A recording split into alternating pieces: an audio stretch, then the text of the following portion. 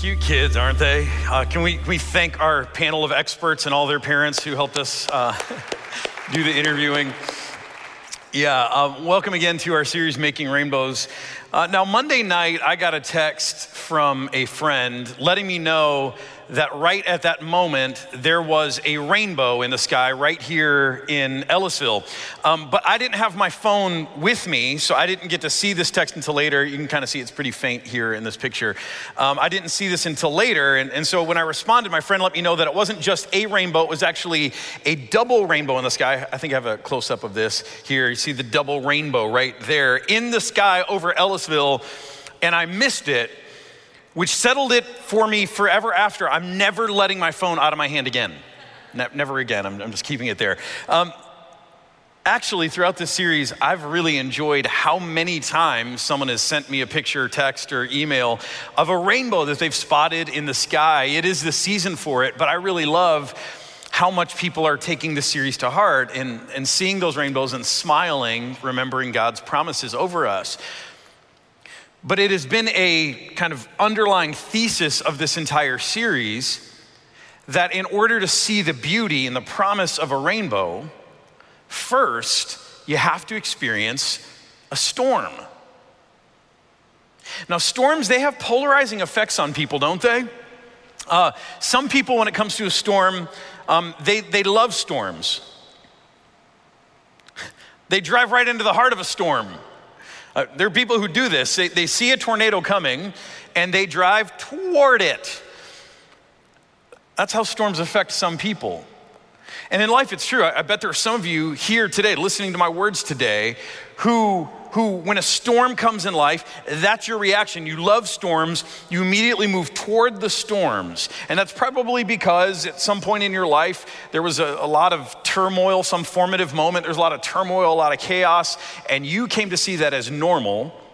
And so when life is too tame or ordinary, you see that as abnormal. So you go around looking for storms. You chase storms in your life. And when you can't find a storm, you'll make one. I know I'm speaking to some people listening to this today. For some of us, we love life's storms. We are attracted to them. People may say that chaos follows us wherever we go, but the reality is we're following chaos. And while there's some of us who love storms, there's some of us who are terrified of storms. Who, not just when we see a rain cloud in the sky, but when we see any fluffy cloud in the sky, we're not taking any chances. We're gonna duck and cover. You know what this is here? Take a guess. Yeah, it's a fallout shelter, bomb shelter, storm shelter. This is someone who plans on spending a lot of time here, right? I mean, they decked this thing out. It's kind of like, hey, what are you doing Friday? Want to come in and hang out? I mean, this is someone who's gotten comfortable with the idea of whenever they see something threatening, let's go to the shelter and let's make sure it's really, really comfortable. And again, probably at some formative point in our lives, for those of us who react this way to storms in life, we came to believe that storms were threatening and dangerous, that we weren't able, that we'd be overcome or overrun. And so we've learned to take shelter. Now here's what's amazing to me. We have all seen firsthand evidence of what storms can do. You think about Hurricane Katrina and what it did to New Orleans. I mean, just decimated a city or up close. I mean, you see these houses and then up close, you're like, oh my goodness, can you imagine? Or you think in our own state, not even a decade ago, but Joplin, that tornado that ripped through Joplin and just did so much damage. We've all seen what storms can do. And yet it remains that they have this very polarizing effect on us. Some of us, we see what they do and we still love them, we pursue them, and there are some of us who hide in fear. But regardless of how we react to storms in our life, here's the truth. Storms are necessary. Yeah, they may be terrifying, they may be threatening. Yes, all those things can be true, but there are good things that come only through storms. They don't come to us any other way. And so we all need to learn how to brave the storms that we might face in life. And that's what we're gonna do today. That's what we're gonna talk about today, braving the storms. To do so, we're gonna look at Ecclesiastes chapter 7. This is the book that we're studying throughout this series, a book of both hope and despair, all mixed into one, written by a very wealthy, wise king whom we believe to be King Solomon. Ecclesiastes 7. He says, a good name is better than fine perfume. Your reputation matters. And then he says this, and the day of death better than the day of birth. Now, throughout Ecclesiastes, you'll kind of hear words and you'll be like, man, this guy is manic, or he's bipolar, or, he's one day last week saying, life is good and seize the day and enjoy life while you can. And then this week he says, the day of death better than the day of birth. Now, some people have written him off as just a depressive figure. Don't listen to that guy. But we actually believe there's something deeper here. There's something important. He's saying, don't write him off. Hear him out. He says, it is better to go to a house of mourning than to go to a house of feasting. For death is the destiny of everyone. The living should take this to heart. Frustration is better than laughter, because a sad face is good for the heart. So again, last week we said, hey, enjoy your moment in the sun, and you have a moral imperative, a moral obligation to enjoy life when it's good. And now we're hearing that a sad face is better, that frustration's better, a house of mourning's better than a house of feasting. Really? Yeah. And here's why. Because the heart of the wise is found in the house of mourning. The heart of the wise is in the house of mourning. But the heart of fools is in the house of pleasure. It is better to heed the rebuke of a wise person than to listen to the song of fools. Like the crackling of thorns under the fire pot, under the pot, the kettle, in the old way. So is the laughter of fools. This too is meaningless. See, why? Why is frustration, mourning better? Well, the teacher begins to tell us something that we already know. That in life, hard times tend to teach us more than good times. And yet there's a place for happy times. Happy times, they restore us, they renew us, they teach us about the love and the favor of God. That's all true. But we all know that if you live too many days, happy days in a row, sunny days in a row, that those things can make you kind of soft. They can make you weak. We tend to be formed during times of hardship. And yet, even though there's this reality of both times being necessary in our lives, the truth is that if we have any control, if we have any say in all of it, we are going to gravitate again and again toward the happy times. But Solomon says that's not wise for us to do. That happiness, folly, pleasure, those days don't last. They burn up like kindling under the fire pot.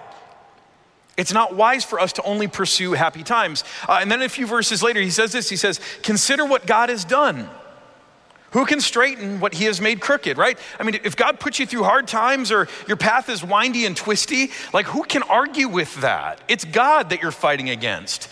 And so he says, when times are good, okay, be happy.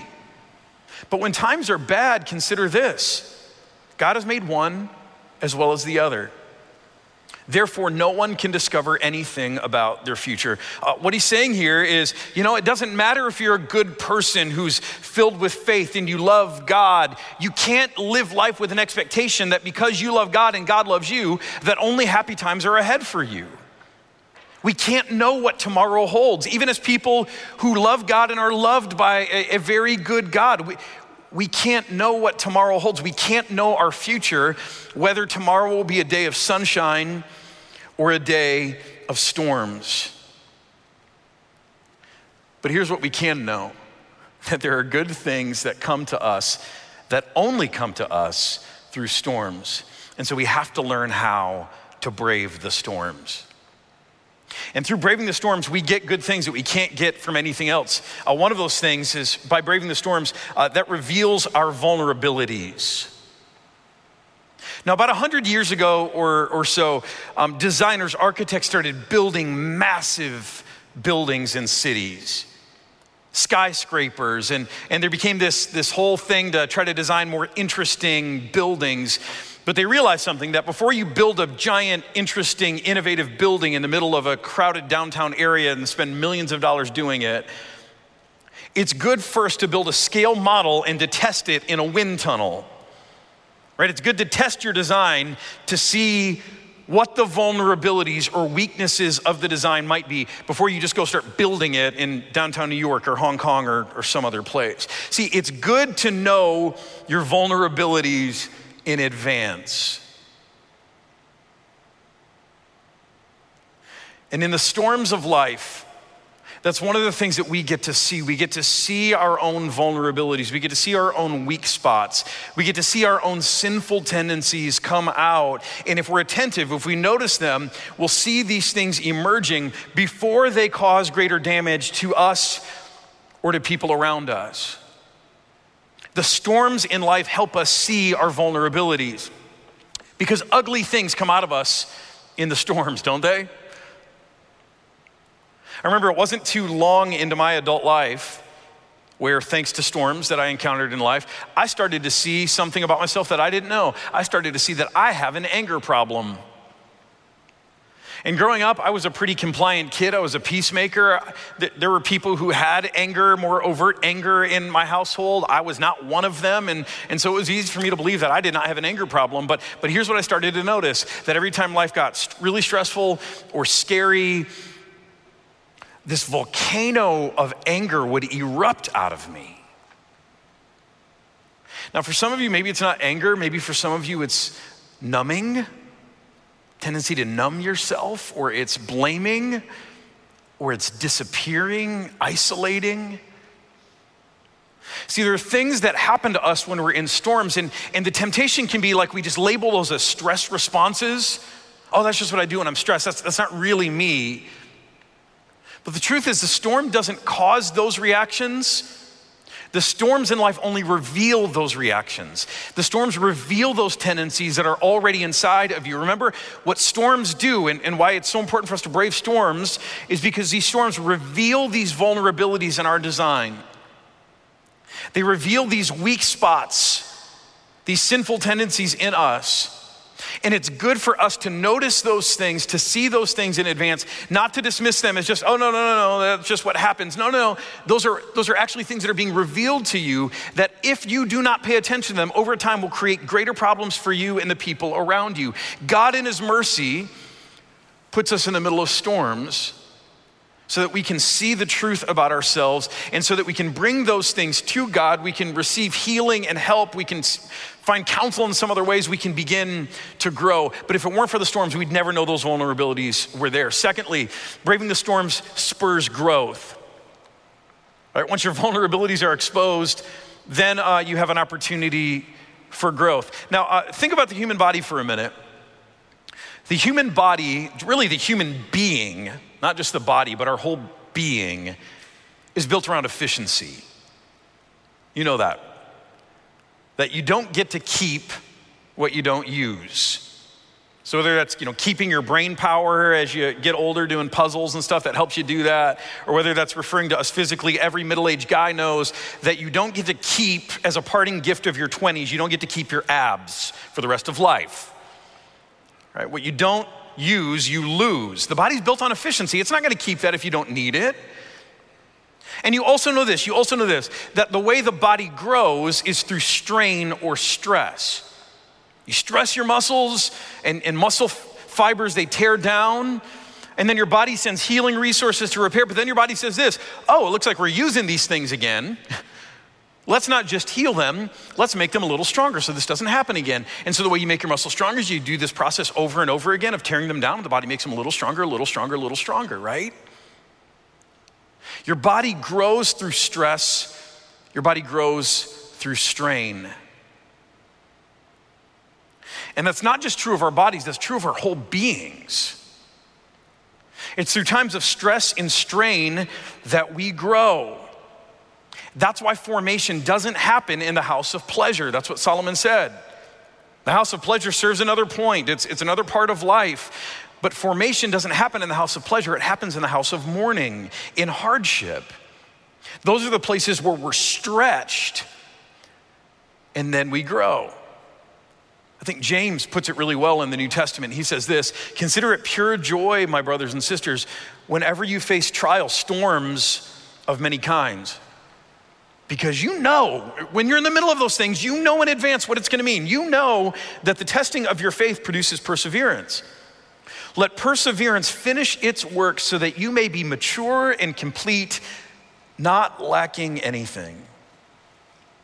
And if you could flip this around, what James is saying is, without trials of many kinds, without storms in life, you can count on the fact that you will be immature and incomplete, lacking quite a lot. See, the storms in life, and by braving the storms, that spurs growth in our life. Third, braving the storms teaches reliance. You know, every time there's a big storm, a big natural disaster like Katrina or the Joplin tornado or any of the ones that happened, Hurricane Maria, people of faith, and even people who don't have faith, often ask a similar question. We say, God, why would you allow this to happen? And while I can't know the mind of God, here's something I've observed. That one of the good things God does out of these moments where major storms just decimate entire areas, one of the good things that happens is that people, communities band together. You know, we tend to live with this belief that we can exist on our own, that we can survive on our own, but self-reliance, it is a myth, it is a lie, it is a mirage, and yet we buy into it, and it's like this big nasty bear trap we keep stepping into over and over again in our modern world. We keep believing that we can do life on our own, and so we try, and so we move away from family, we move away from support structures, we move into new neighborhoods, we don't get to know our neighbors, we maybe join a church, we don't get to know anyone in the church. I mean, just even here at Pathfinder over the last 10 years, it's been amazing to watch as our small group participation, our life group participation has been on the decline. I don't believe we need anybody. We can make it on our own, and not just nuclear families of 60, 70 years ago, but more people really trying to do life on their own, completely on their own.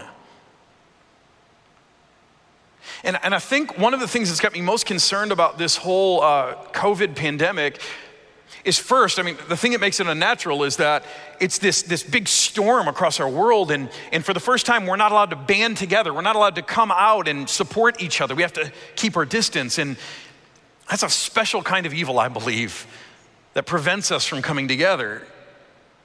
But not only that, my fear, my concern is that life post-COVID will only accelerate our desire to live in isolation. It will further this myth of self-reliance. See, but when storms come in life, and this is what we realize every time there's a big natural disaster, you realize that you are not equipped to handle life's challenges on your own. And it drives you to rely on other people. It drives you even to rely on God himself.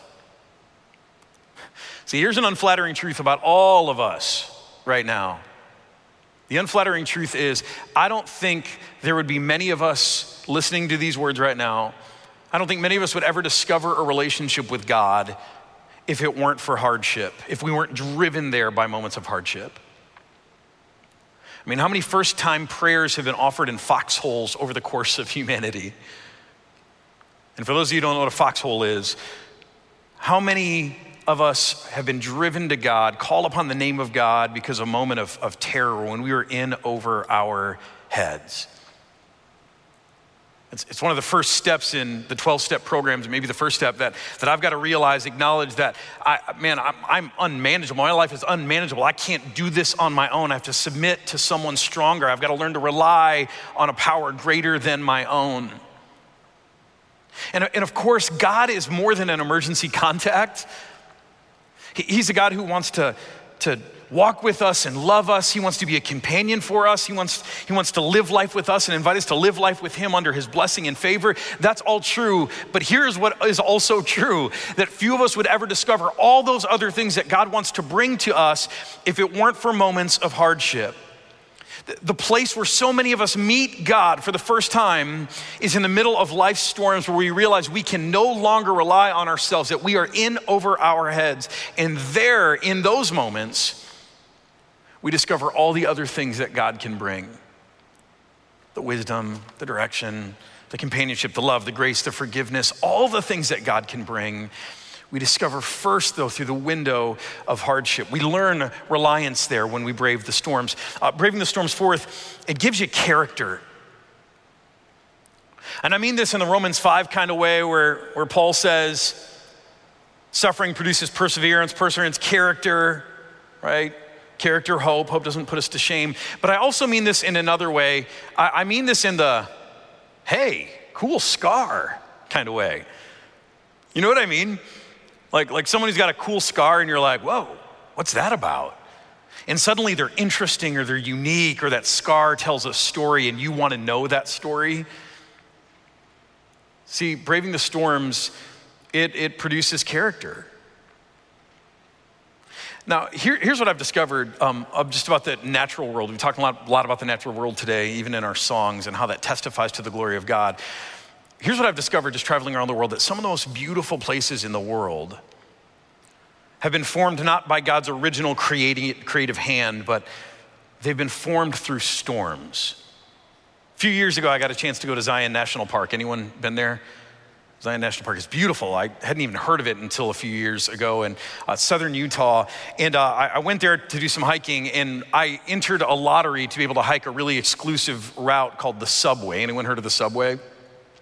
It's called the Subway. It's amazing. It's a slot canyon because it's kind of carved out to look like a train tunnel. But this is nature that has done this, namely flash floods that have ripped through the desert. This is what they do in this soft rock because it's a desert. It's not used to water. And so flash floods come through the desert every once in a while. And it has made this amazing place. And there are these beautiful pools and just these amazing tunnels, a slot canyon in southern Utah, northern Arizona. But man, when I was there, it's just one of the most beautiful places that I've ever seen. A dangerous place too, because when floods come, these places will get flooded out. I'll share the story another time. I've also discovered that in the Subway in Zion National Park, there is quicksand. That's a story for another time. But what's amazing to me is this beautiful place, this breathtaking place, so amazing, like no place I've ever been, is a result of storms. If it weren't for storms, there would be no Subway in Zion National Park. See, storms, they make some of the most intriguing, inspiring, beautiful terrain in our world. And storms do the same with people. Storms have formed some of the most interesting, intriguing, beautiful people in our world.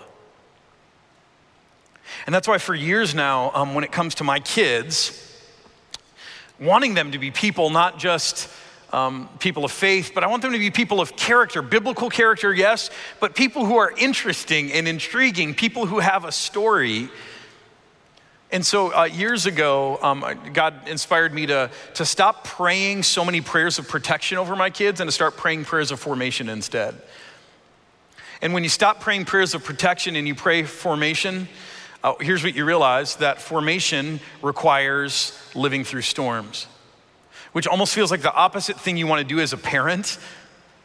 But I realize that if my kids are going to grow, if they're going to be all these things, and if they're going to be people of character, people of interest, people of empathy, people of compassion, people with really compelling stories, and they've got to live through storms. So instead of saying, God, protect them from all the storms, I pray that God would form them positively through all the storms. Because braving the storms gives you character. And then finally, braving the storms helps you appreciate the sunny days. We talked about this last week, but I just want to revisit this really quickly, that too many sunny days in a row, yes, they will leave you soft, but once you've braved the storms, once you live through the storms, sunny days look different forever after, don't they? You develop a new appreciation for the favor of God, and they no longer make you soft, they actually can deepen you, they can form you in a different kind of way. Once you have braved the storms, even sunny days look different. Now, I want you to take a look at this list for a moment. These are the things that come only when you're willing to brave the storms. But what we haven't talked about today is a really important question. What we haven't talked about today is how. How do you ever learn to brave the storms? If your natural tendency is to head to the bunker every time there's a dark cloud in the sky, how do you brave the storms? And by braving the storms, what I don't mean is those crazy storm chasers who run into the eye of a storm. That's a death wish. That's not braving the storms. That's something else going on with them. So how do you get to the place in life where you learn to brave the storms? That's what I want to close with. How do you do this? And the first way that you do this is what we just did. You get a clear picture of what comes only when you brave life storms. So maybe you look at that list that we just looked at over and over again, and the next time a storm comes and you say, oh my gosh, I can't do this, I don't want to do this, this is scary, this is frightening, you remember that list of things that only comes to you, that can only happen in your life when you brave life's storms, and you say, okay, looks like I better stand my ground. And here's the thing about braving storms. There are no style points. No one's grading you on how gracefully you brave storms. It can be as ugly as it needs to be. The point is you just first got to stand. And if you stand your ground, if you learn to brave those storms, good things will begin to happen in your life. That's the first thing. The second thing is even more important. How do you learn to brave life storms? You trust in the one who always stands with you. See, we all know people who have lived through storms, but those storms have not made them better, right? We all know people who have lived through life's storms, and those storms have left them sad, broken, bitter, angry, dangerous. I mean, some of the world's most dangerous people are people who have lived through storms, and those storms have ravaged them rather than leaving them better. What is the difference? How is it that storms for some people can give you character and help you develop reliance and reveal your vulnerabilities and spur growth, and storms in other people's lives can just leave them worse? The difference, the key difference, all comes down to whether or not you know, whether or not you trust in, whether or not you have the access to lean on the one who always stands with you in every storm of life. See, when you understand, when you know that no matter how bad it is in life, that Jesus is standing with you, and that he will never leave you, he will never forsake you. When you know and when you remember that Jesus had a critical moment in his life when he got to make a decision, he was put on a cross, and everyone around him was saying, if you're really the Son of God, you would save yourself, you'd get yourself down from the cross, you'd fly away to heaven back to safety. And in that moment, Jesus had a decision to make and he had a declaration to make. And in that moment, do you remember what he did? In the middle of that storm, do you remember? He chose to stand with you. And so he did not free himself from the cross. He did not fly away to heaven to the right hand of God. In that ugly, vile human moment where our hate and our jealousy and our violence was on full display, when our sin was on full display, when we were at our worst and the storm clouds were raging literally all around, what did Jesus do? He chose to stand with us. And that was forever a declaration for every storm after, that no matter what is happening, no matter how threatening, no matter how ugly it is on the outside or how ugly it is in here, he will stand with you. He will never leave you. He will never forsake you. And that makes all the difference in the world, to know that as you're standing in the storms, that you're never alone, that Jesus is with you. See, there was actually one time in the life of Jesus when he was walking the earth that he deliberately led his disciples into a storm. And at first, they were confused and they were upset, they were terrified, they were angry with him. But by the end of it, Jesus had given them a glimpse, a vision that they would keep with them for the rest of their lives, and it would make all the difference for them. Today, as we close, I just want to leave you with this account. On that day, when evening came, Jesus said to his disciples, let's go over to the other side of the lake. And leaving the crowds behind, they took Jesus along just as he was in the boat. There were also other boats with him. And a furious squall came up, and the waves broke over the boat so that it was nearly swamped. Now, Jesus was in the stern sleeping on a cushion. But the disciples woke him and said to him, "Teacher, don't you care if we drown?" And he got up and he rebuked the wind and said to the waves, "Quiet, be still." Then the wind died down and it was completely calm. And he said to his disciples, "Why are you so afraid? Do you still have no faith in me?" They were terrified and they asked each other, "Who is this? Even the wind and the waves obey him." Who is this? Even the wind and the waves obey him. Who is this? He's the one who always stands with you. He'll never leave you. He'll never forsake you, no matter how bad the storm. We pray. Father in heaven, thank you for giving us your Son. And I pray that right now that you would seal in our hearts and our minds that critical moment, that decision moment, that declaration moment when Jesus proved once and for all that he'll stand with us. When on the cross, he chose to stand with us.